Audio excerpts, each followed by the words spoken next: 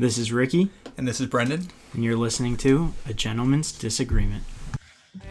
Get along on down the road. We got a long, long way to go. Scared to live, scared to die. We ain't perfect, but we try.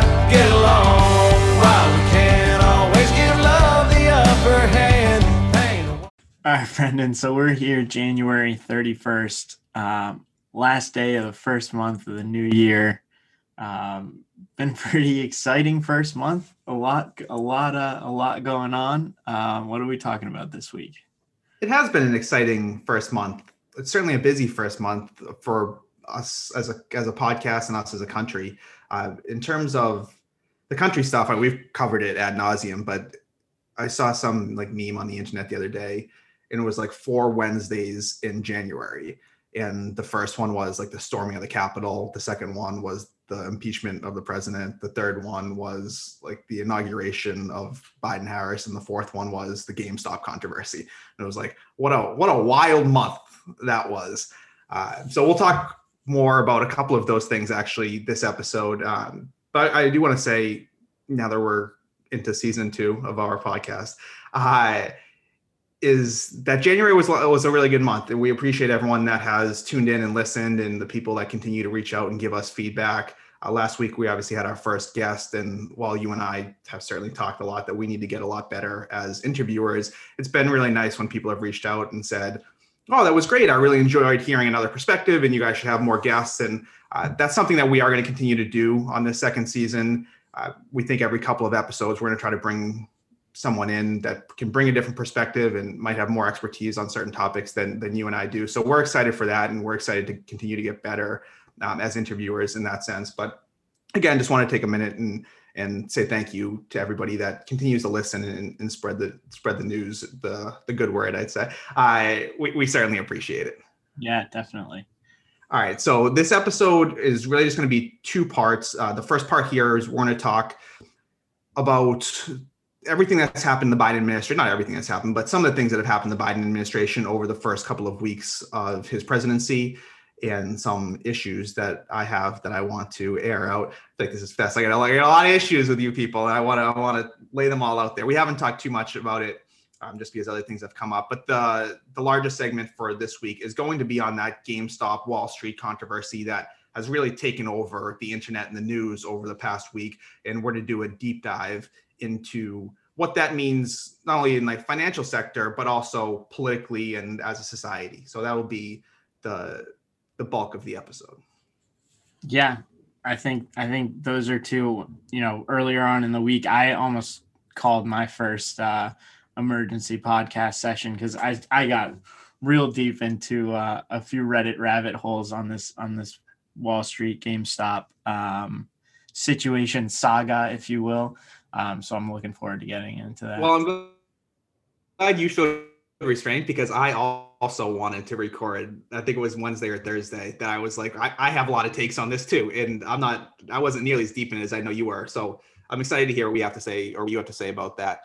But that'll be later on the episode. So what I want to talk about, and I hinted at this last week, and you and I have talked about this before, where we have this new administration and people are excited and hopeful, and those are all good things. And I don't want to be the guy now that's like raining on everybody's parade, but I've been thinking a lot about what Ollie said last week in terms of holding electeds accountable. That's something that's really kind of stuck in my mind over these past few days.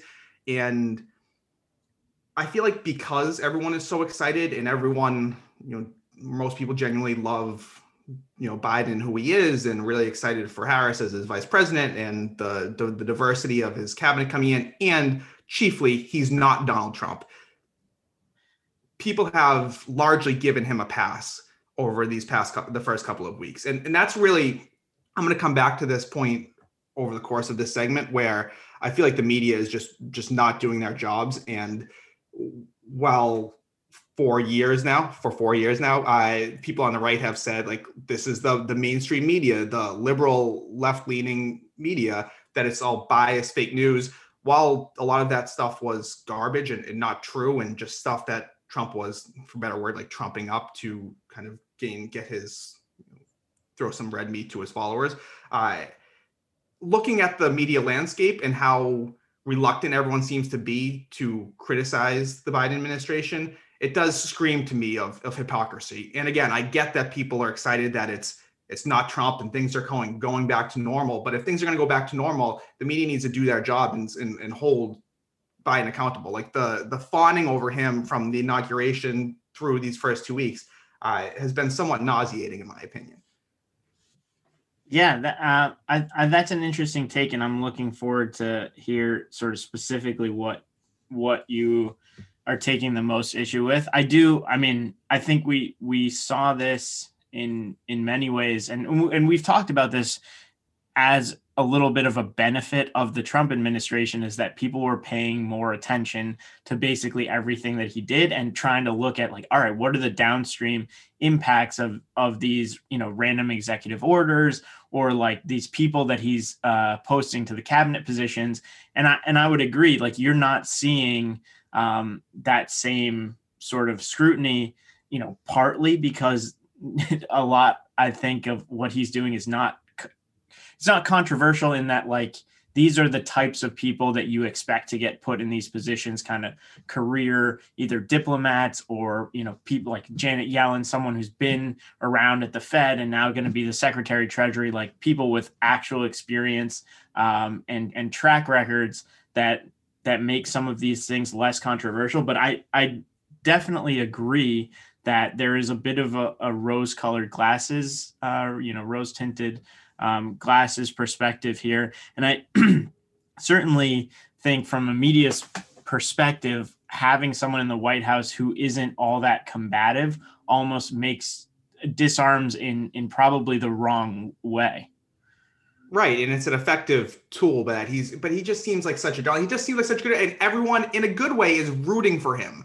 But it's different me rooting for him as just a citizen of the United States, and the media whose job it is to hold these people accountable, rooting for him. That's bothered me.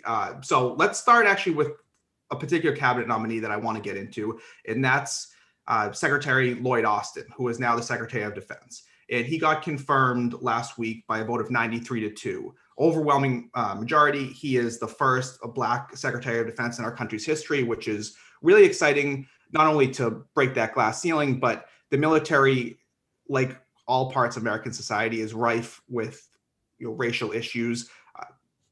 Certainly, I think more coming to light given some of the recent events that have happened in our country, and having a Black man in charge of that department is exciting and necessary in a lot of ways. And so I'm excited for that. And he was, to give a little bit of background, he was the leader of our forces in Iraq and Afghanistan, in the Middle East, for several years. Very highly thought of by people across the spectrum in terms of his military credentials. It couldn't seem like a very intelligent guy. My criticism of his appointment to this post has nothing to do with his credentials. I think he is absolutely well credentialed to be in the spot that he is in.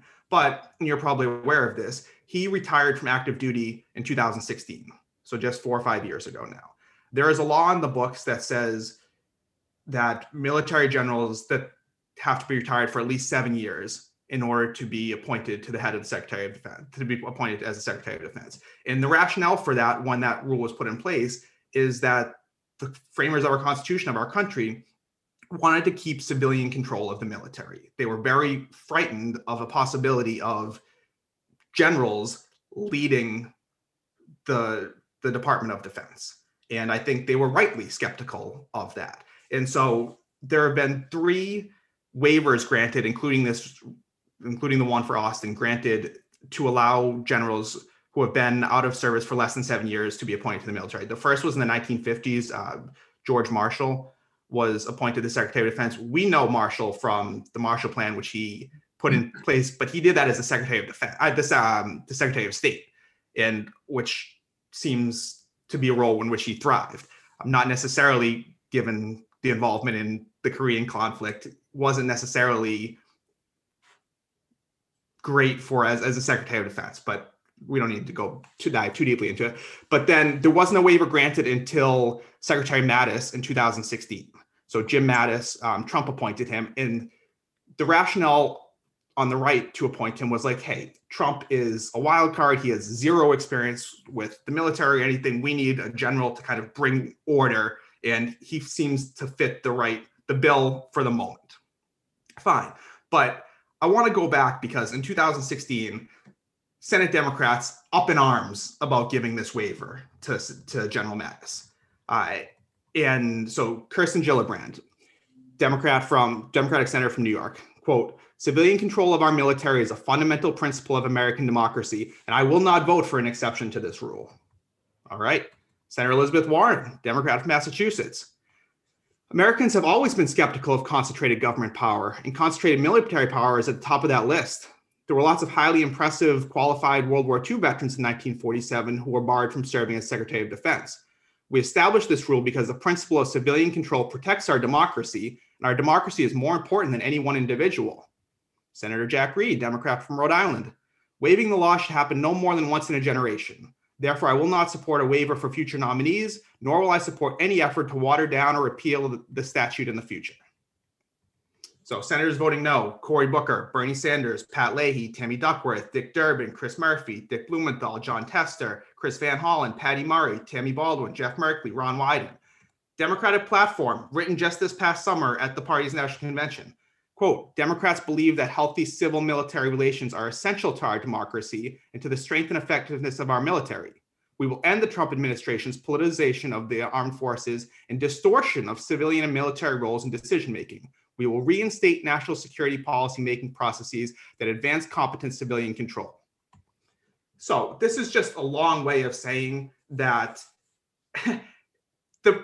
the hypocrisy is unbelievable. And we have rightly spent time calling out hypocrisy on the right for certain issues over the past few months. And that hypocrisy should be called out. But it needs to be called out in both ways. And it's not been called out in the media really anywhere that I can see over this past week.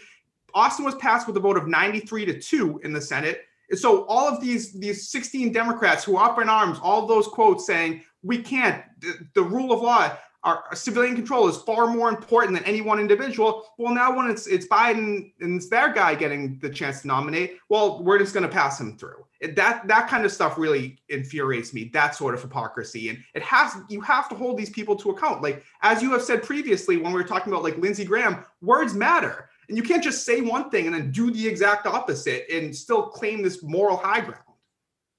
I don't disagree with that at all.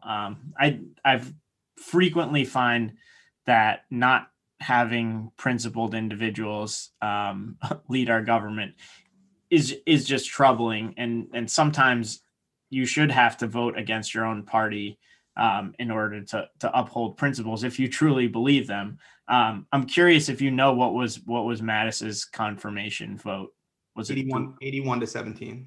So I mean, at the end of the day, although no one cares about all these things that they say they care about.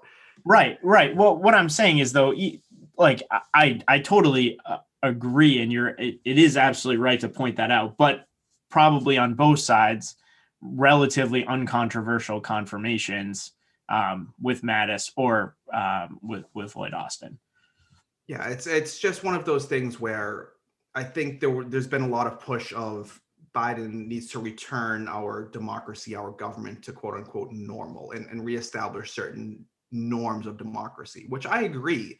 But when those norms only suit your purposes, and then when they don't suit your purposes, you're just going to kind of skirt the norms and go with what works for you, then again, it's just rife with hypocrisy, and it sets a bad example. I think one of the troubling things is when Trump is expanding executive power, and I'm going to get into this in a minute, and everyone's rightfully calling him out for doing so and saying how dangerous it is to continue to accumulate power in fewer and fewer hands. Great, let's call him out. But then when your guy gets into power, you're going to use those same levers to govern now. That's the erosion of democratic norms, because once things are gone, the other party is just going to use it to their advantage. It's the same thing when the Democrats eliminated the judicial filibuster back in 2012, and then Republicans ripped them for it, and then went 4 years later when they were in the majority, just did the same thing for Supreme Court nominees, right? And it's when you start eroding these powers, we've said it many times, but like at some point, someone actually has to take like principled and moral stands, and no one wants to be the bigger person because it's this weakness, right? And the rallying cry on the left is like, well, Republicans never would do this if they were in power, so we're not going to give up any power on our side. And it's like, okay, fine, but that doesn't advance us as a country. That doesn't safeguard these norms that theoretically everyone should be for.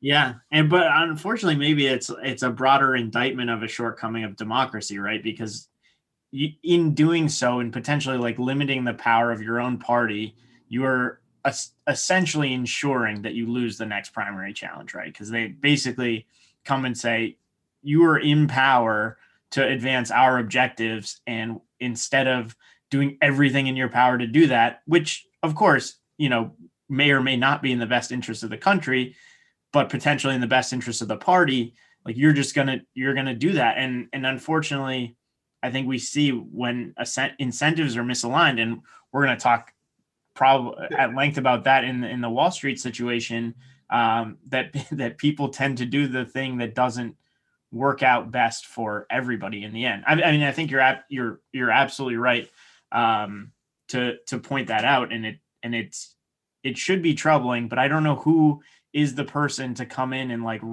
hey, we wrote these rules at the beginning for a reason. They were to prevent situations like this. And for everyone to recognize that all of these moves are short-term gains. Exactly. Yeah.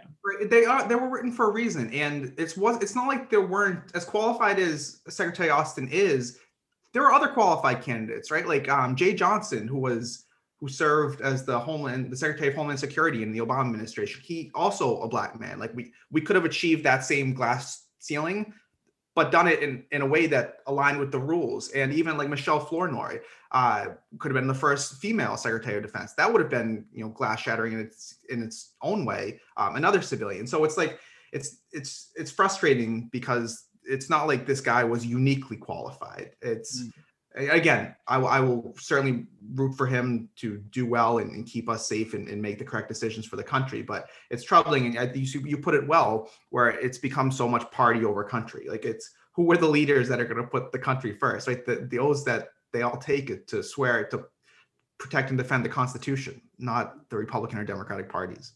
Yeah, which also kind of makes you think that potentially we needed a new party. In several other countries, obviously we have the sort of that centrist moderate party that's more about the rules and the processes than they are about the parties themselves. Yeah, we'll beat that drum every couple episodes for however long this podcast goes on.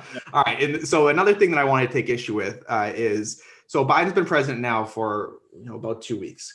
And he's issued as many executive actions as Trump and Obama did in that same period combined. So 25 executive orders, 10 presidential memos, 4 proclamations within his first 12 days of office. He did 17, right, on the first day or something? Yes. Yes. So there's almost any way you slice it, his executive actions over these past 2 weeks is like wildly out of proportion with all of his predecessors. So his proclamations are twice as many as Trump and Clinton issued, 3 more than Obama and Bush. A number of executive orders, he's got 25, I said. Obama was second with 9. This is, again, where I'm frustrated. And I want to say this as well, is that a number of his executive orders, I'm in favor of the policies that he's putting in place. So some of the things that he's done, and I'm sure people are already paying attention to this, but advancing racial equity and support for the underserved communities through the federal government. There's some COVID things. He's repealed the transgender ban on transgender people in the military. He repealed the Muslim ban. Like all of these things, I'm in favor of doing. And honestly, Trump enacted a lot of them through executive orders, but this is not how you govern. And if theoretically, if anyone would get that, would be a guy that spent like 50 years in the Senate actually governing, I would think, right? This is where I was hopeful. This is like a running theme a couple episodes where I was hopeful about President Trump. I was hopeful about President Biden. He's not off to a good start in my book. But so this is a really specific thing. This got a little bit of coverage, certainly on the right, where there's this like Mexico City policy where this Reagan implemented it. It bans U.S. funding for global organizations that provide abortion services. I don't want to discuss the policy, but so Reagan puts it in with executive order. Clinton repeals it with executive order. Bush reinstates it with executive order. Obama repeals it with executive order. Trump reinstates it with executive order. Biden repeals it with executive. Like, this is not how you govern. Like, this should be ridiculous to everyone involved that we're just going to every 4 or 8 years, we're just going to completely, totally change our policy on certain things through executive order and not legislating at all. Hopefully this won't continue. I get that he made a lot of promises in his campaign to do X number of things on day one, X number of things in the first 100 days. And again, some of his policies, many of the policies I'm in favor of, but I hate the method that he's using to do that. Yeah, I mean, I can't. I too have issues with executive orders, so I'm not going to pretend that he's without blame here. I guess what I will say is a good chunk of those executive orders, especially the ones that were on day one, were specifically to undo Trump's executive orders, which many of which had been thrown out in courts and things like that along the way. And so I don't necessarily know that I have as much of a problem with that specific action, but I think your point definitely stands that executive order is not a way to govern, especially I would say in a period of such polarization, because you really do need Republicans to champion the same things that you are putting forward. And that's only going to come when they sign off on it through legislation in the House and in the Senate. So yeah, I mean, I'm hopeful for things like, expansion of maybe the Affordable Care Act, things like that to come through on the, through legislation rather than executive order, which of course, for any systemic change it's not lasting, because the next guy that comes in is going to flip it off. Exactly. Again, you mentioned this earlier, but it's just so short term in thinking, like these short term victories. So everyone can pat Biden, or they can all pat themselves in the back. Well, if you lose the election in 4 years, some of this stuff is immediately going to be overturned, which is not, again, it doesn't work. That's not how laws work, because you have to pass things legislatively and repeal things legislatively. They're much more lasting and impactful. But to your point, one of the things that's been one of the main policy issues or measures that Biden's been trying to get through is that $1.9 trillion COVID economic relief bill. The big holdup in it is actually Joe Manchin, the Democratic senator from West Virginia, who we've mentioned a couple of times, who's been against this for a number of reasons. Mainly, he feels like, given that Congress has already spent $4 trillion in the last year, he feels like the price tag's too high. There are certain checks that have been sent out to people making over $300,000. You're making hundreds of thousands of dollars and they're getting stimulus checks, and they're basically just putting it in the bank and not helping anybody. And so these are, in my opinion, like really legitimate concerns. So what does the administration do? I don't know if you saw this, but Harris gives an interview in West Virginia and basically rips Manchin.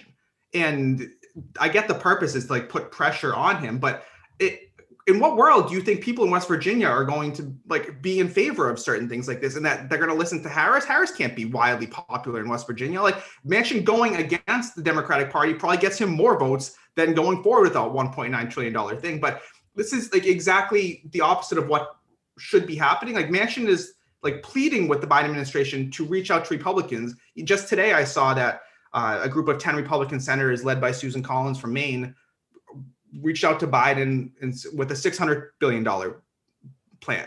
Again, we can debate back and forth whether or not that's enough, but Biden pledged to work with Republicans, and they're essentially calling his bluff. They're going to him and saying, well, you have a plan, we have a plan, let's try to get something done. And then the progressive wing of the party seems to be like, let's just move forward without them. I think that would be an incredibly dangerous way to start this administration, where the main thing that you're going to try to get through, which is an urgent need for many reasons, for money for the vaccine rollout, and certainly for people struggling with rent or food insecurity.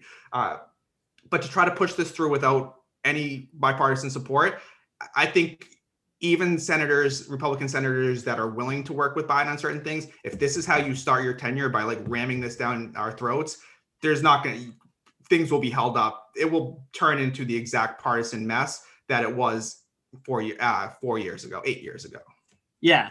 I think a couple of things just about this particular situation strike me as interesting. Um, yeah, and I I want to touch on a few things that you said there. So obviously, like the exact amount of money, it is very hard to tell, what is the right amount of money. While you can argue that at having spent 4 trillion already, adding a 1.9 trillion is got to be too much. It's like, well, 4 trillion, like what, at this point, like what is money even? Um, and of course, as you mentioned, there are people who do need money, but also, the way that we've operated to disperse money. I mean, it's based on like 2019 taxes, potentially based on 2018 taxes if you didn't file in 2019. So not necessarily reflective of people's current economic situations. That right there are some issues in administration. We don't really want to be, given how far in the hole we are, we don't necessarily want to be handing out money for, as you said, for people to just take it out of the economy and stick it in the bank. I think the thing about Joe Manchin is an interesting one, because I feel like he is now like the Susan Collins, Mitt Romney of the new administration, which is like Republicans are like hoping like, all right, this is a guy that we can count on to kind of do right by us. And I mean, I would say from the other side of it, I think I'm not sure necessarily they have a right to expect him not to fall in line eventually, as Collins and Romney did, on many occasions for issues that Democrats would have hoped that they would have kind of come through in the slightly more moderate conservative side. But I think the point is right. It's almost like we came out with this $1.9 trillion figure, and anything short of that is going to be a loss for us. And so there is no negotiation. Like we just won't negotiate, which is, as you said, it's terrible, if for the only reason that now for the next 4 years, all you're going to hear about is Republicans talking about how irresponsible the government has been under Democrat control. And when they all object to something, like you just need that buy-in at a time like this more than ever. And so it really feels like we should, as a Democratic Party, look for avenues to throw a bone, right? It's not that they're saying nothing. Like if we can come down to 1.2 or something and figure out some other concession to make, we should be doing that at every turn. But the problem is, though, we're in this era where compromise is weakness, and all you're worried about primarily is your next primary challenge. Right. And what's crazy is when you reflect on it, Manchin is probably the most powerful senator in the country right now. Yeah. And for several years, like Kennedy was on the court, right? Like that middle person that's the swing vote. Exactly. And for several years, Collins was, Murkowski, maybe Romney. Like we'll talk about like John Tester in Montana. Like there are other. And so when you think of it from like a bird's eye view, if you are someone in a state, you want your senator to be as powerful as possible, right? Not just one of 100, but one of the top few of 100, because when you are the most powerful, other people have to come to you. And so you can gain more things for West Virginia or Maine, certainly states with communities that need some extra support. It might not necessarily get that support if you didn't have senators that were really powerful.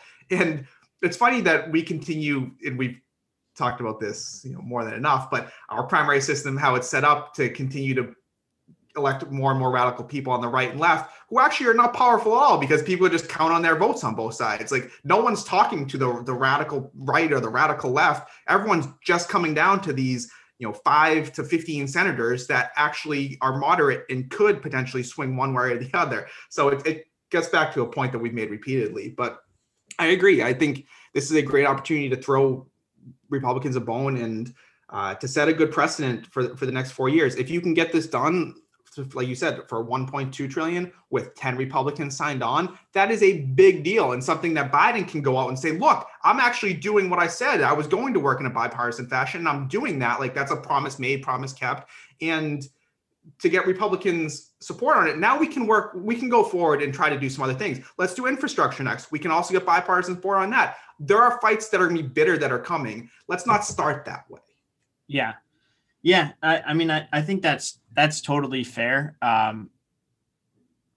and it's so tough because now with social media and stuff beyond C-SPAN, like, and I mean, I guess this isn't quite a new phenomenon, but to some degree, elected officials are on the news and giving press briefings and doing these kinds of things like far more often than ever before. So that, like, we can have personal conversations and, do some horse trading that it feels like used to happen. Again, like, I may be having nostalgia for a bygone era that never was, but there at least was this kind of like feeling that kind of bipartisanship actually happened. But now it's like, if you come out of one of those things, and if you're not hurling insults about how the other side is like, whatever, heartless or whatever, that's probably the nicest thing that they say these days. If you're not doing that, then all of a sudden you're playing for the wrong team somehow. And it feels, I don't know. It's another area that just, it feels intractable because of this, the incentives that we have in the system just don't really benefit folks who are like, I want to move forward, and I want you to come with me, and I want you to feel like that we're doing this together. Exactly. And so, speaking of bipartisanship, when we come back, we'll get into the GameStop and Wall Street controversy, and maybe potentially another area for bipartisanship cooperation, but to be determined on that. Well, I just sat there and wondered why I was gonna buy low and sell it high, but things sure didn't work out that way. I don't know what I'm gonna do, and to tell y'all the truth, I think I've lost my assets today. So you texted me Wednesday night, or maybe we're FaceTiming or something, and you said, have you been following what's going on with this GameStop stuff? And I was like, kind of. Like, I've heard about it. I know what's kind of floating out there, but I don't know too much about it. And you're like, all right, well, this is what I want to talk about for the next episode. And I was like, all right, well, it sounds good. And then Thursday's when it really all popped off. And I know you're going to get into the timeline of it, but I got down my own rabbit hole like Thursday afternoon. I texted you and I was like, credit to you, because you turned me on to this, but this stuff is wild. And so then I just like couldn't get enough of it. It just seemed to be everywhere on Thursday afternoon. I was trying to consume as much of it as possible. But that's what we're going to talk about here in this segment. So I'll kick it to you, because you were the one that was onto this really from the start, I guess. So can you take it away? All right. So I kind of want to do this segment a little bit differently, because I think part of what I was thinking about is that I feel like everyone's ingesting what's happening right now, just sort of the news of it, but kind of creating their own sort of narrative. So my first question, and I'm curious on your end, like, who are kind of the heroes and the villains of this story? All right. Well, I'll go to the second part of that first, because I think the villains seem to be the hedge funds, but not only the hedge funds, is kind of like the managers of the hedge funds. So I don't know a ton of their names, like Melvin Capital, D1, like some of these things that I'm like aware of. Steve Cohen, who's the new owner of the Mets. I think I've heard more about him just because he's in the sports world too. So Citron, is that one? Yes, Citron.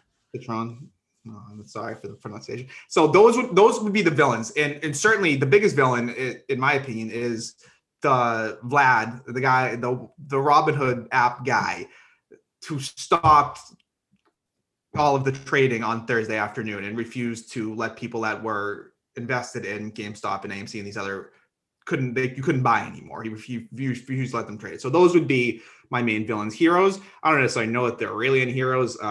I guess my rooting interest is for the quote unquote little guy. We can talk whether or not that's actually, who those people are, but the retail investor, day trader people, those are certainly the people that I would be rooting for. I am rooting for in this saga. Okay. All right. Well, maybe I should ask this question again. Because I similarly had when I first opened up the story, that was the take it felt like the media was sort of pushing, here's a bunch of little guys, they're taking down the big hedge funds. And now all of a sudden, the app that they trade on, Robinhood, is because of some kind of covert collusion with these big hedge funds is now harming the little guy. And it goes to show that the story is rigged. The situation, I feel like you're setting me up here. No, all right, because I think it's actually possible that is the real story, but after going down my Reddit rabbit holes and trying to find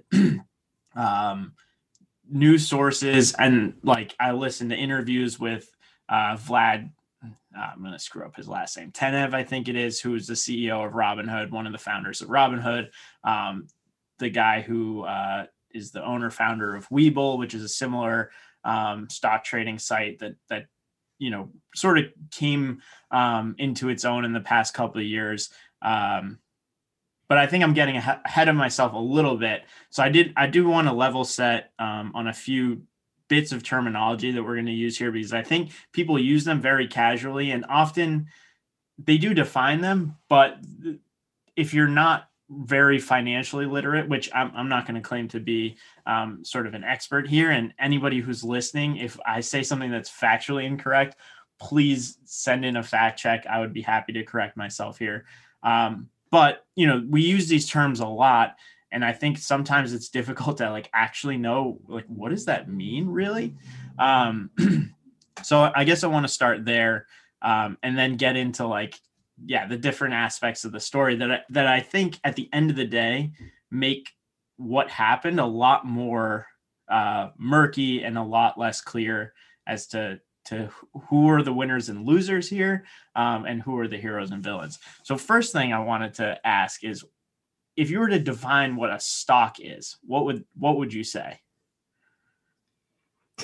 I know this is like an unfair pop quiz, and if you feel like deferring on, I'm happy to jump in, but just this feels like another one of those things that you were like, he doesn't need to, he's on a need to know basis. He doesn't need to know. I'm going to be interviewing him in this segment. All right. I would say a stock is an investment that someone has in a company. Okay. And how would you say a stock is valued? Well, I think it's supposed to be valued on kind of like the bottom lines of the company, right? How successful the company is, whether it's moving retail or whatever business that they're in. And so there's a term that I'm blanking on, but there are certain bottom line indicators. Yeah, metrics, profitability, the fundamentals of the company. Yeah, that term I've heard, right? What are the fundamentals of this company? And so for example, a company like Apple, right? You kind of look at, are they coming out with new products? Are they moving into new markets? Or is a particular iPhone selling really well? Those are the things where it's all right, if those things are happening, I want to be invested in that because I think the company will be valued more and the stock will go up and I'll make money off that. Yeah. Yeah. I mean, I think that's a very sound explanation. One more question, and then I'll hop into this. How do you value a house? What is a house worth? Well, there's several ways I think to value a house. There's the market rate where it's worth X number of dollars, and that varies depending on the neighborhood and traditional buyer-seller economics and what you do to make the house nice and work you put into it. And then there's also kind of the emotional aspect of a house, a home that you own, and it's your own, and you get to decorate it and live there and do the things that you want to do with it. And so that's I think there are kind of several different ways to measure the value of a house. Okay, so I would say that definition is true. I think a lot of those things contribute into it, but at a very basic level, a house is worth whatever someone is willing to pay for it, right? So that tends to be how we say, it's $1 million home because somebody at some point paid $1 million for it, right? So I would say similarly, a stock is really what somebody is willing to pay for it. And I'm hopeful that my train of thought lasts through this thing so I can kind of tie this back up at the end. But when you're buying a stock, what you're buying is an ownership share of the company, right? Stocks are pieces, a percentage of a company. And the reason, sort of traditionally, the reason that you would buy a stock is because, as you were saying, you sort of believe in its forward, in its projections, its outlooks. You believe in its profitability in the future. Sort of the classic way of valuating a stock has to do with its dividends. So dividends are going to be a piece of those profits in the future that they would pay to stock owners. And the idea is, how we think about those dividends over time is how we would evaluate this stock. And as the profitability changes, those dividends may change over time, and that stock may become more or less valuable. But the idea is I own this stock, I own this share. It's not really a tangible thing, right? As long as the business runs, I own a share of the business. If the business goes bankrupt or closes or whatever, all of a sudden my share is worth zero. But until then, the only thing that I can do with that share besides hold on to it is go to the market and try and sell it. And I would sell it at whatever price somebody's willing to buy it from me. So I wanted to start there because I think a lot of people sort of miss or don't always put together the piece that when somebody is buying a share of a stock, somebody is selling it to them, right? There's a fixed number of shares. You're not going to a vending machine and buying a stock out of there, or a store. It is a transaction between two different parties, not necessarily people. But that's kind of one thing. And then, of course, sort of the main focus of this, of what happened over the past week is a short. So what is a short? Let's I'm gonna do one more bonus question. What is a short? I'm kind of getting used to this now. I'm just sitting here waiting for you to ask me questions. It's kind of fun. A short is when people or companies are taking or essentially betting against a company, and you are saying that you see their stock price, and for whatever reason, maybe the fundamentals aren't great, that you think it's overvalued. And so you are betting that stock price is going to go down. And if it goes down, you can make a lot of money off of it. Yeah, exactly. That's exactly right. But I think it's important. I got one. Yeah, a little bit to talk about the mechanism. So what you're doing when you short a stock is you're borrowing the stock at today's price. You're going to turn around and sell it. So say the stock is worth trading at the market at $20 today, and I'm going to simplify a lot. So I'm taking out a lot of transaction fees, and, there's some margins here that I'm not going to account for, but very simplistically, stock is trading at $20 today. In order to short it, I'm going to borrow the stock from somebody. It doesn't just happen out of thin air. Borrow the stock, sell it today at that $20.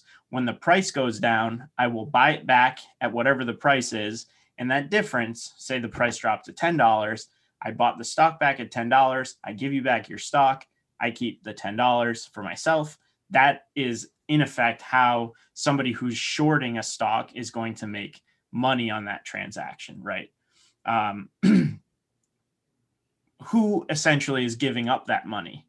So the money is being lost by the person who lent out the stock, essentially, right? So that it is, I feel like it is kind of important to understand that when somebody is making money in this fashion, somebody is also losing value. There's no creation of additional dollars. When somebody says, I made all this money in the market, really what happens is the valuation of one person's portfolio went up and somebody else's went down, and it's kind of a balancing ledger. It's like a zero-sum game. Yes. Yeah. I think that's something that often gets lost, especially when we're talking about the stock market, is that, because we're not like buying and selling goods, physical goods, it is really, we're buying and selling a valuation of something. So try and backtrack into a very brief overview as to what happened here. We had a few companies, you were mentioning Melvin Capital, and there was a a handful of others that are essentially looking at a company like GameStop.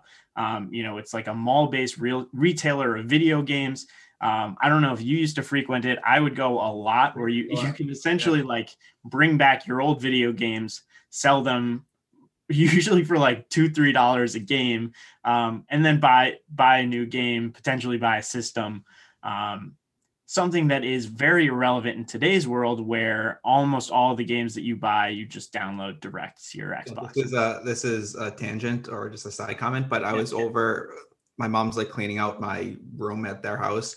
And so I have like all this stuff that's just dumped out that I have to go through. And I found an old Game Boy the other day, and I brought it home, brought it to my house, and I have all these like little stock games that you slide in the back. And I was like, I am probably not going to actually sit down and play those games, but I also didn't want to throw them out. So this is my GameStop tangent. I was like, oh, what the memories of like sitting in the back seat on like a road trip, going to like a family vacation or something, and playing on my Game Boy. It's like, oh man.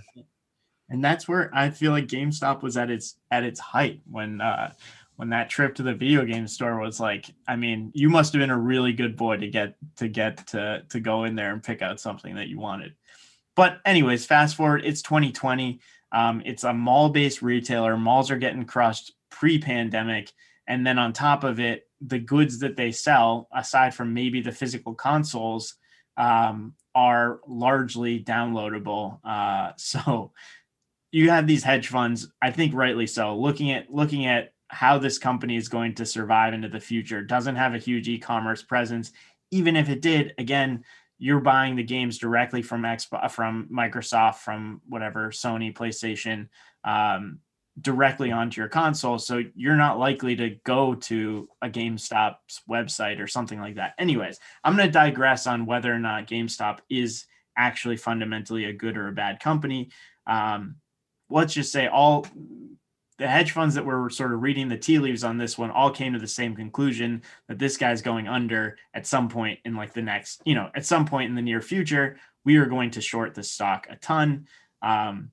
What started happening over the past summer is you did have guys in social media sort of talking to each other. I think the amount of people that they're called sort of like retail traders, grew exponentially over the course of the pandemic. I think people kind of working from home don't always have to be looking like you got your real spreadsheets on. You can kind of, open up the Robinhood app or whatever and do some day trading. And like there was a period where sports weren't happening, and like you can go to casinos or for many places. So it was kind of like, all right, where do I get my gambling fix? It's all right, I'm going to get into trading. Yeah, and what's his name? Dave Portnoy on Barstool Sports has his own where he's live streaming his trades, and that really became kind of a mini phenomenon where people are just texting each other like, "Oh, I just put down $500 or 500, 5,000, 50,000, whatever it was on like Bitcoin or whatever people were sort of doing." It became a bit of a sport over the past year. So this, I think it's important to keep that in mind when we talk about who is on sort of the Wall Street bet side of the things, kind of the little man in this equation. I'm saying that with huge air quotes, is probably not so little and maybe not as sympathetic of a figure as you might initially think, upon following some of the news coverage of this story, and just like, oh, it's, the little guys are fighting the big bad hedge funds. I think that was, sort of important here for me to try and conceptualize.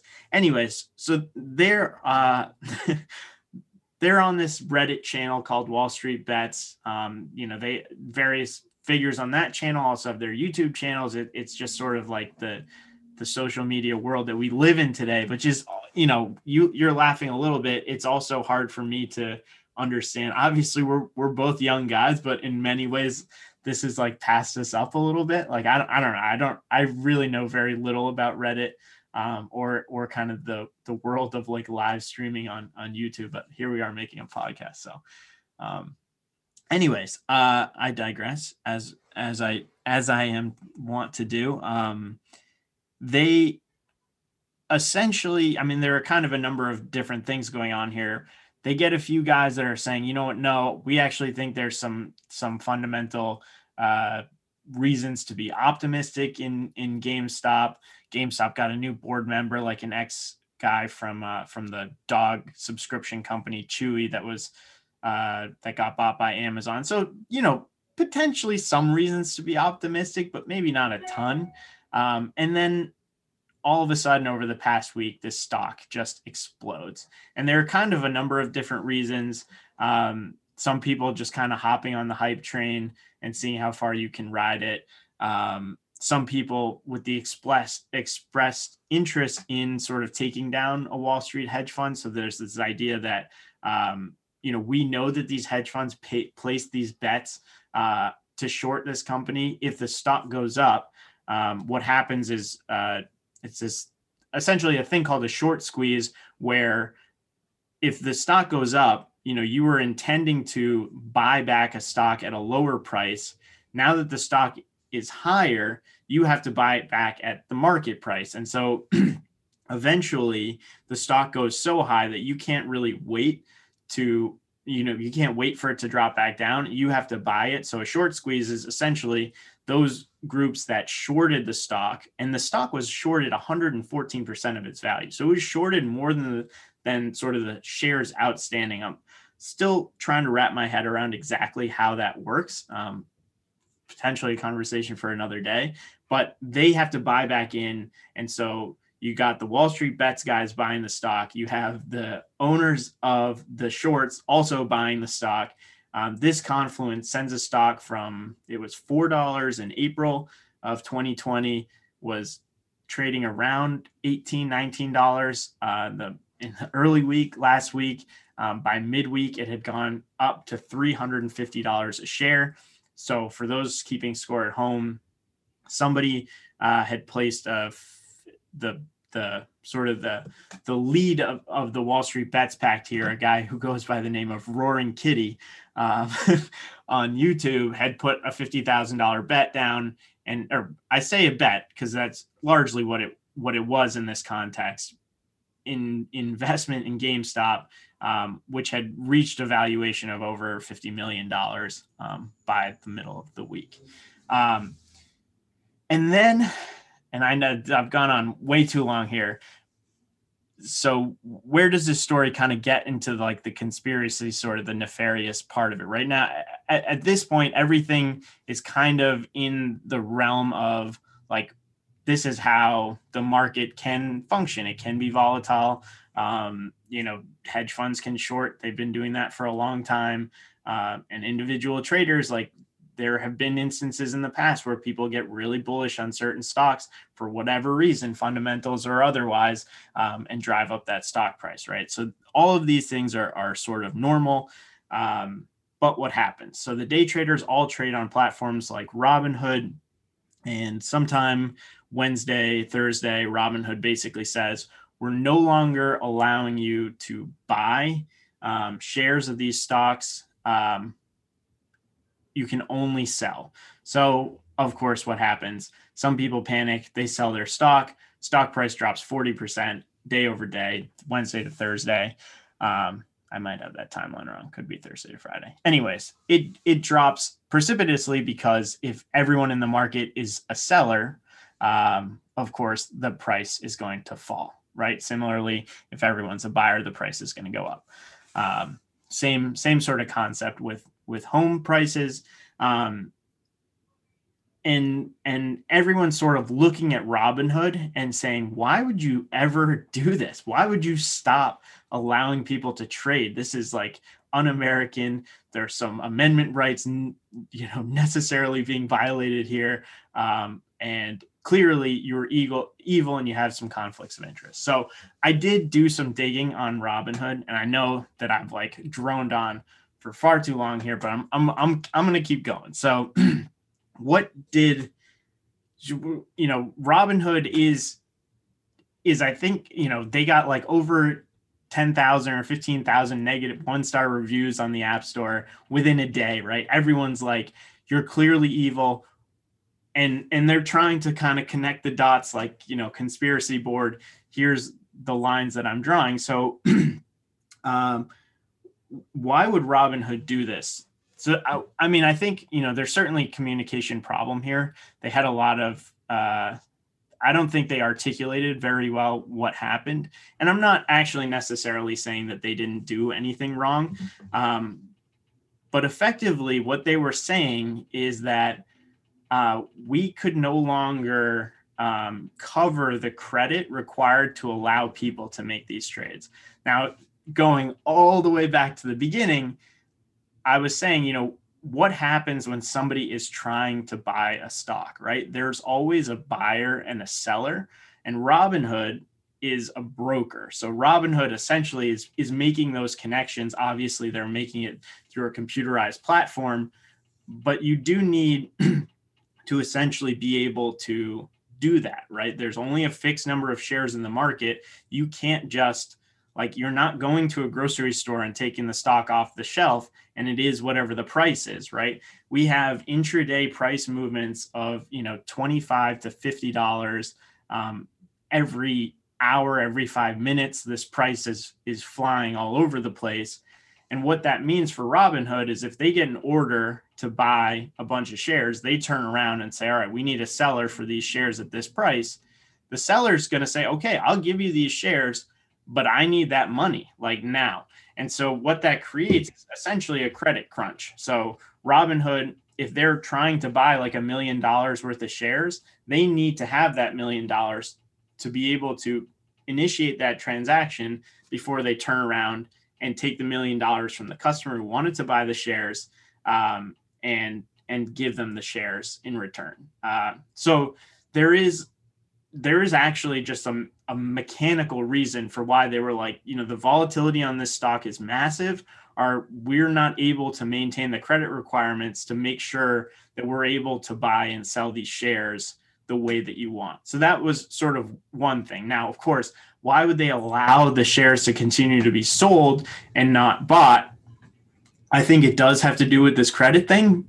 But of course, the end result is now you have people who are only selling shares tanking the price, right? So it shouldn't be lost on people that it did have an effect on the market. And it did have the effect that, the Wall Street bets guys were getting hammered at the same time that potentially hedge funds who hadn't closed out their short position were finally making money. These two things are not,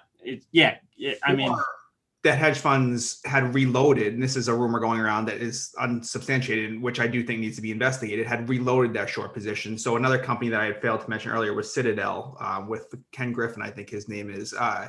And so once, GameStop was trading up, like you say, 350, 400 a share, if some of these big positions come in, these big hedge funds and reload on these shorts being I know that it's going to go down. I mean, this is just ridiculous. It cannot keep rising like this. It makes zero sense. You reload your shorts, then Robinhood freezes it on Thursday. You have this massive sell-off that you just referenced. It's now trading, under 200.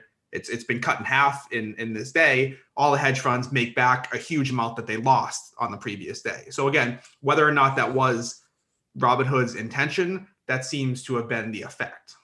Yeah, and certainly. And then, of course, it is important to know that Robinhood offers free trades. How does it do that, though, right? I don't think people really like to examine how their free services are free. So, of course, with a Facebook or Instagram or a Google, your free services are free because you're freely giving these companies all of your data, which they are turning around selling to advertisers, and then they are getting money from advertisers, right? So there is nothing for free. So how does Robinhood do it? Well, Robinhood uses these market makers like Citadel, and actually, unfortunately, primarily through Citadel. I think 50 to 60% of their trades go through the Citadel group. They essentially allow them to say, all right, if you're going to make a trade at market, you can take a little bit of that transaction. So if I say I want to buy 5 shares of Tesla's shares are trading maybe around $200, but they could be trading at $199.85, and you might execute that transaction for me at $201.20. And I'm going to take that difference as the kind of market maker.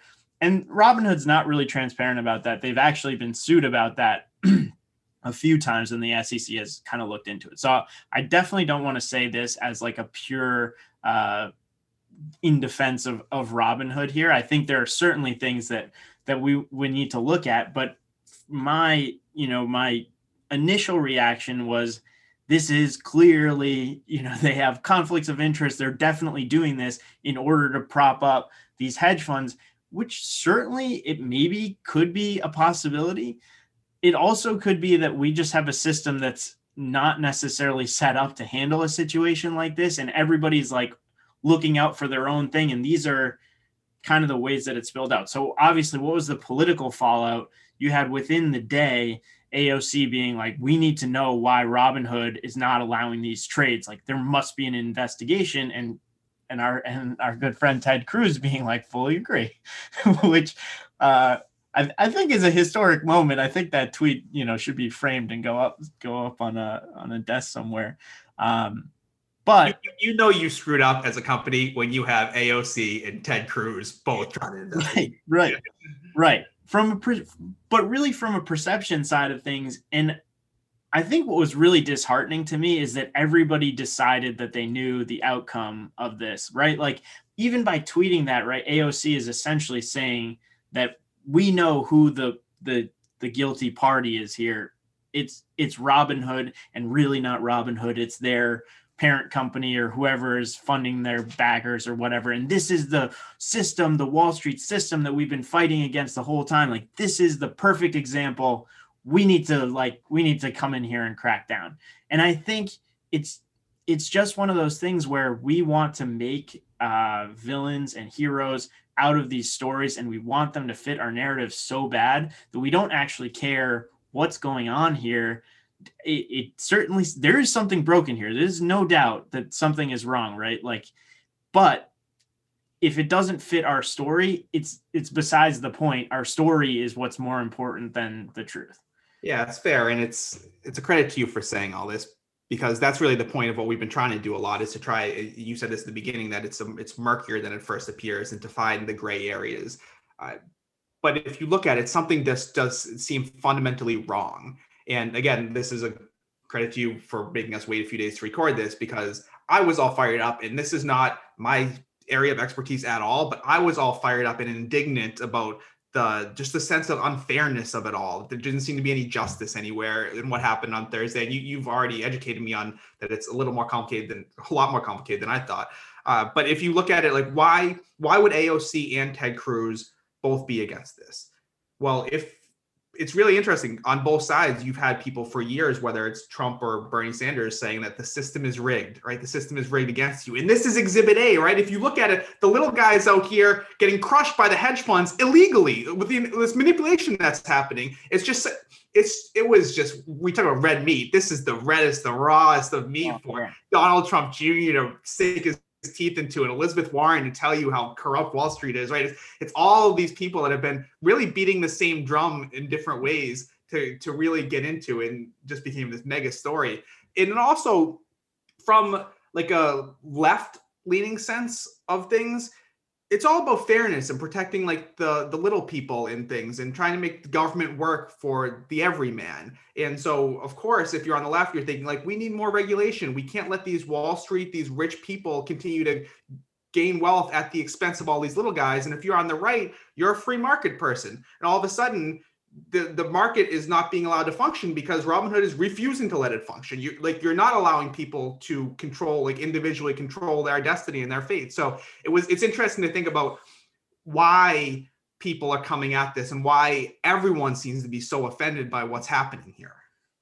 It is. And I think, it's where it started is, so these little guys are taking down these hedge funds, right? So Melvin, I think, had double-digit billions of losses on their short position. They are the ones that had to get sort of bailed out by Citadel. So there is obviously a lot of those like connections in there, and why people are saying like, the old boys club of Wall Street sort of just sticking up for its own and making sure that the little guy is not in here. But here's the thing: there is no little guy in this situation, right? One of the biggest criticisms of the stock market is that it is not everybody is in there. To say that most people are not in the market would be an understatement. I think I read the other day that 10% of Americans control 80% of all of the stocks that are traded on the New York Stock Exchange. And that probably doesn't shock either one of us, given how much wealth is concentrated in how few hands. But the fact that so few Americans actually participate in the stock market at all, that was like a little surprising, because it feels like it's more egalitarian, that more people are involved in it. But to your point, that this is not necessarily the little guy, I was thinking the same thing even the day of, when the media was running with the little guy out there, the everyday average Joe making all these trades. Yeah. Like, what? Right. And it's like, I was thinking that the person, living here next to my neighbor in Dorchester, or someone up in like rural Maine, is not, making a killing on Robinhood, or is now not getting killed because GameStop has been cut in half on this last week. So it's really the little guy. I think it's right to point out that it's not maybe quite as little as the narrative has led us to believe. Yeah. I mean, that's definitely, a part of it, just in terms of, from a societal perspective, who does actually participate in the market, even though whenever you hear about the economy, maybe you hear a little bit about what the unemployment rate is, but 90% of the time it's the S&P 500 or the Dow Jones. That's what we talk about when we talk about the economy. So that's sort of one thing that I'm hoping, because it's getting some traction or some publicity, will come out of it. But I think you said earlier, this may be a news story for another week or so, and we may never hear about this again. But the other thing is sort of, is it really the little guy kind of making money off this run up? People on Wall Street. So, we talked about the fundamentals, kind of what is the outlook for this company? Are they selling something that we think that people want? Is there going to be sort of future profitability? That is kind of one avenue that people take, making share purchases based on what we call market fundamentals. What is going to be the supply? What's the supply and demand for a stock today? What's it going to look like in the future, right? That's going to determine the price.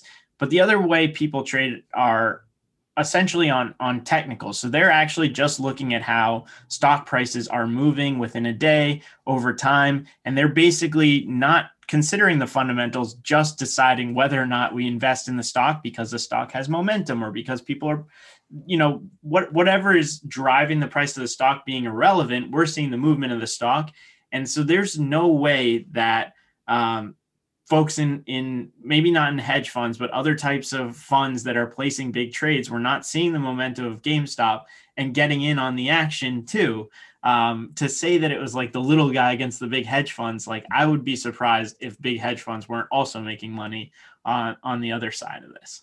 Right. And that doesn't necessarily bother me, right? The market is very much an individual game. Like, it's capitalism at its best or its worst, where people are out just to make as much money as they can.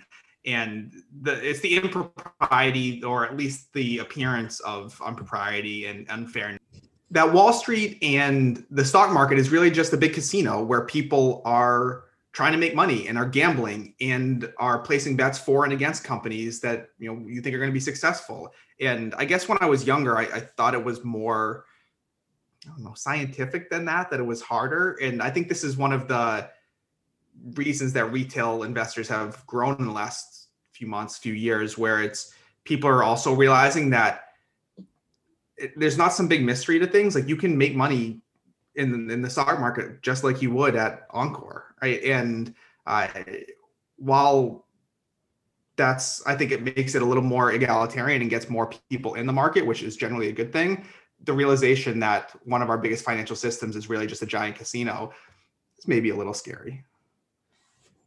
Yeah. I mean, I think you'll have people on the left, like the true progressive left, essentially telling you this, or, feel like they've been screaming this forever, right? That the stock market is this area where capital kind of makes money on capital, but doesn't have any impact on labor. And labor is, the productive sort of side of things. I think, one of those, as a person who sort of revels in the context and trying to understand the broader picture, like why do we have the market? So, and this, I mean, I'd sort of be curious to hear your take if you have a different one.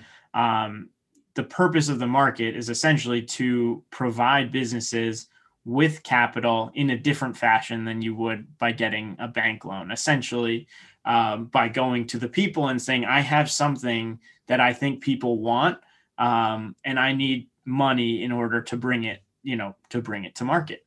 And it's so like Kickstarter, but on a big scale. Exactly. But as we've sort of talked about, once those shares are in the market, buying share in a company, while you are sort of, while theoretically the purpose of that is to kind of to put your support behind the company, in reality, you don't do anything for the company itself. Like GameStop, in order to have benefited at all from this, would have had to sell shares that they own as a company. So either, so essentially sell shares. And so employees may own shares, but anytime they sell those shares, they're, that's going to the individual's pockets. If the company holds shares, they can sell shares to raise cash. And we've seen over the years, companies are doing things like that. They'll do stock buybacks where they're buying stocks back and taking them out of the market. Has some implications to their stock price, but the overall impact to the company, you're not investing in the company itself and you're not helping the company grow. It is really just moving money around. And the stock market, much like the housing market, right? If I don't cash out of the stock market, I can do other things with those shares, but in reality, they have no value outside of the market. They have a monetary value within the market, but that's how we see these things happen. And the fact that the majority of people really cannot participate in the market, but the market has a huge impact on interest rates. They have the cascading impact on everybody's lives, right? Like inflation, interest rates, all of these things are sort of tied to the broader market. But the fact that, we think about sort of some type of democratization where retail investors are individuals instead of big hedge funds, and they have their own priorities, and that should be a good thing inherently. I think the reality is that we don't actually have that type of situation. We've just introduced a new player. Maybe they get their info off of Reddit instead of some investment report.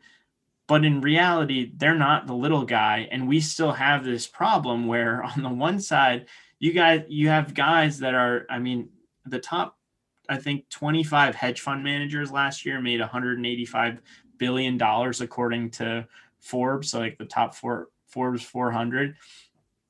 I'm not going to say they're all in the business of shorting stocks. I don't exactly know, what their hedge funds are invested in, but that's $7.5 billion a person for 25 people. While you have people who are like, can I get this $1,200 check from the government, please?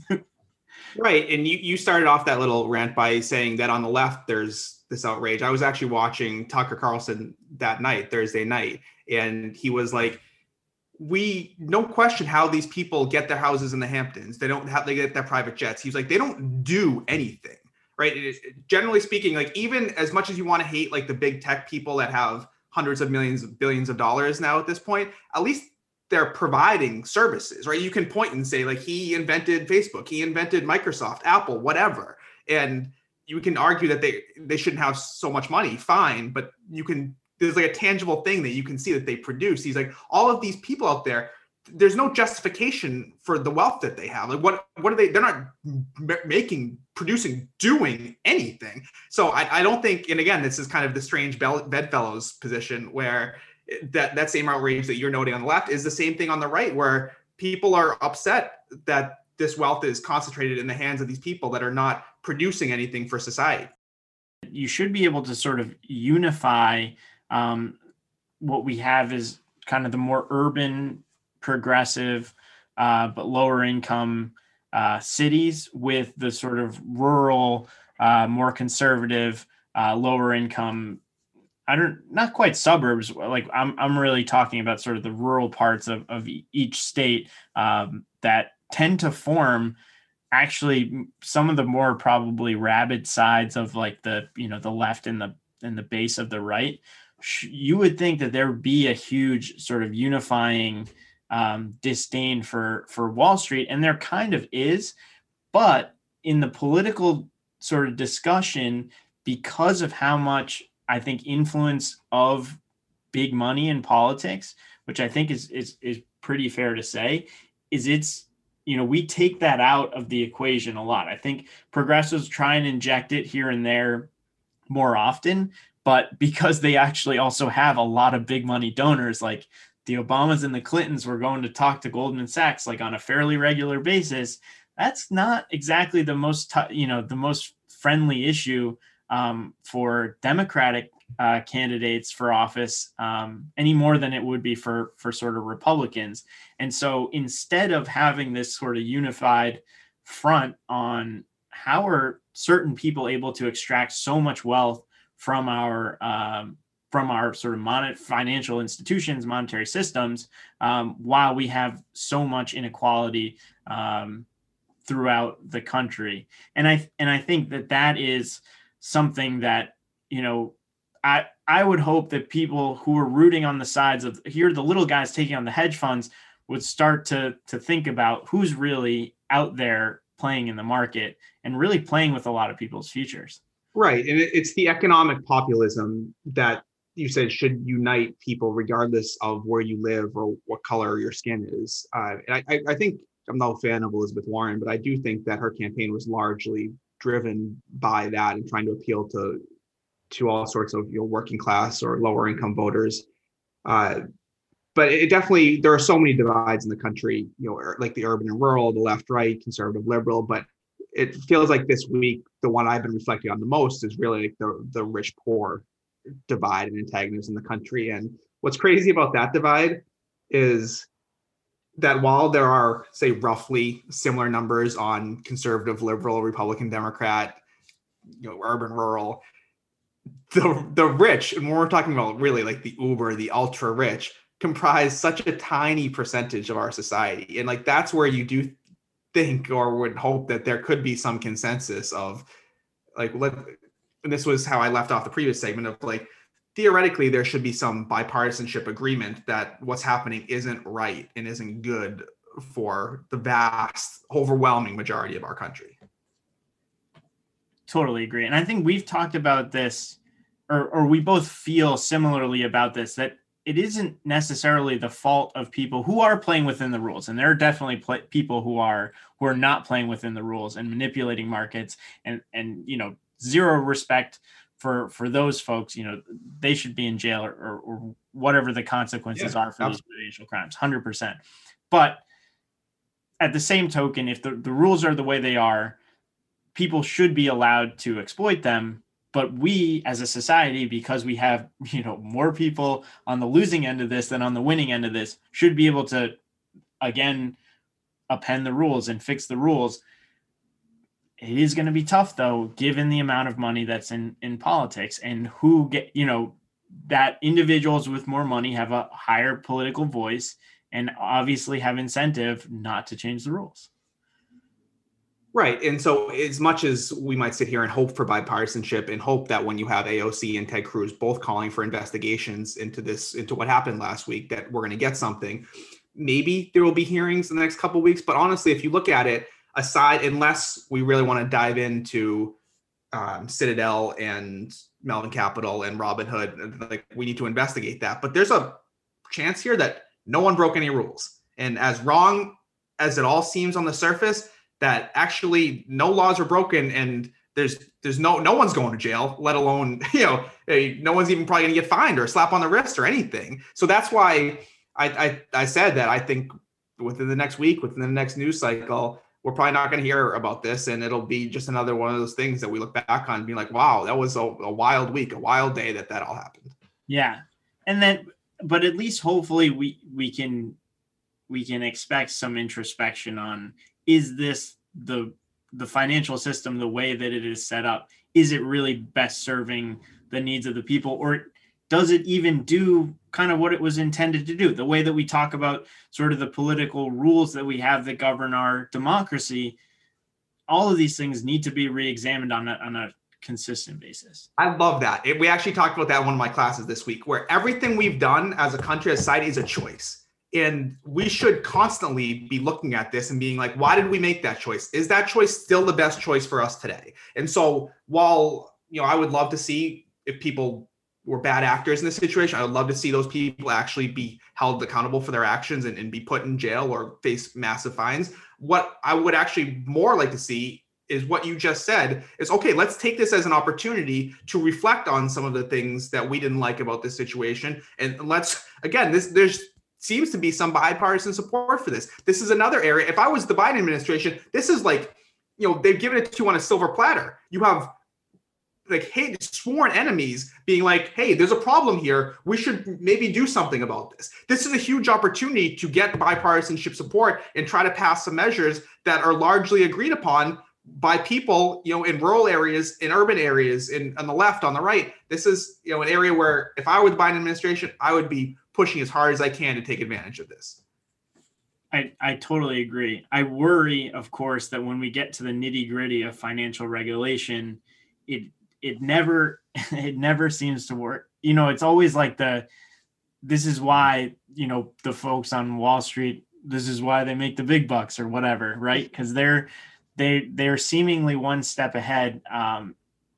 And I worry that when it comes down to writing those rules, that that unfortunately the people that should be in those rooms will not have the right incentives to do the right thing. Yeah, and it's like governing is hard. It's the same stuff we say about the immigration process, where like everyone agrees that it's broken, but we haven't been able to fix it, and that's really frustrating. And for the people on the outside, like us, our job is to hold, as Ollie was saying, like hold our elected officials accountable, and so we should criticize them. I'm not saying our behavior is wrong, but it's easy to criticize when you're not in the room and not actually having to draft these laws and fix these systems that everyone knows is broken.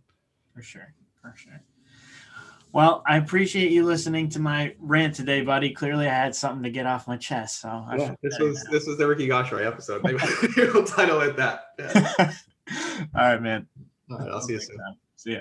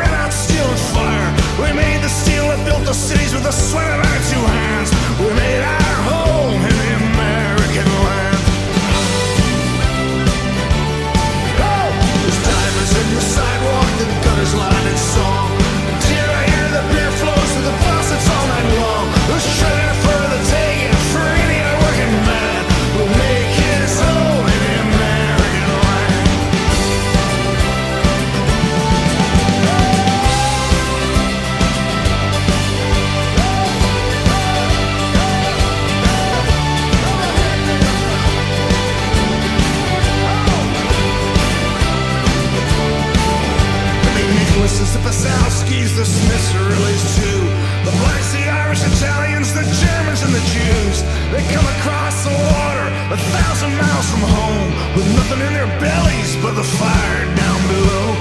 They died building the railroads, they worked the bones and skin. They died in the fields and factories, names scattered in the wind.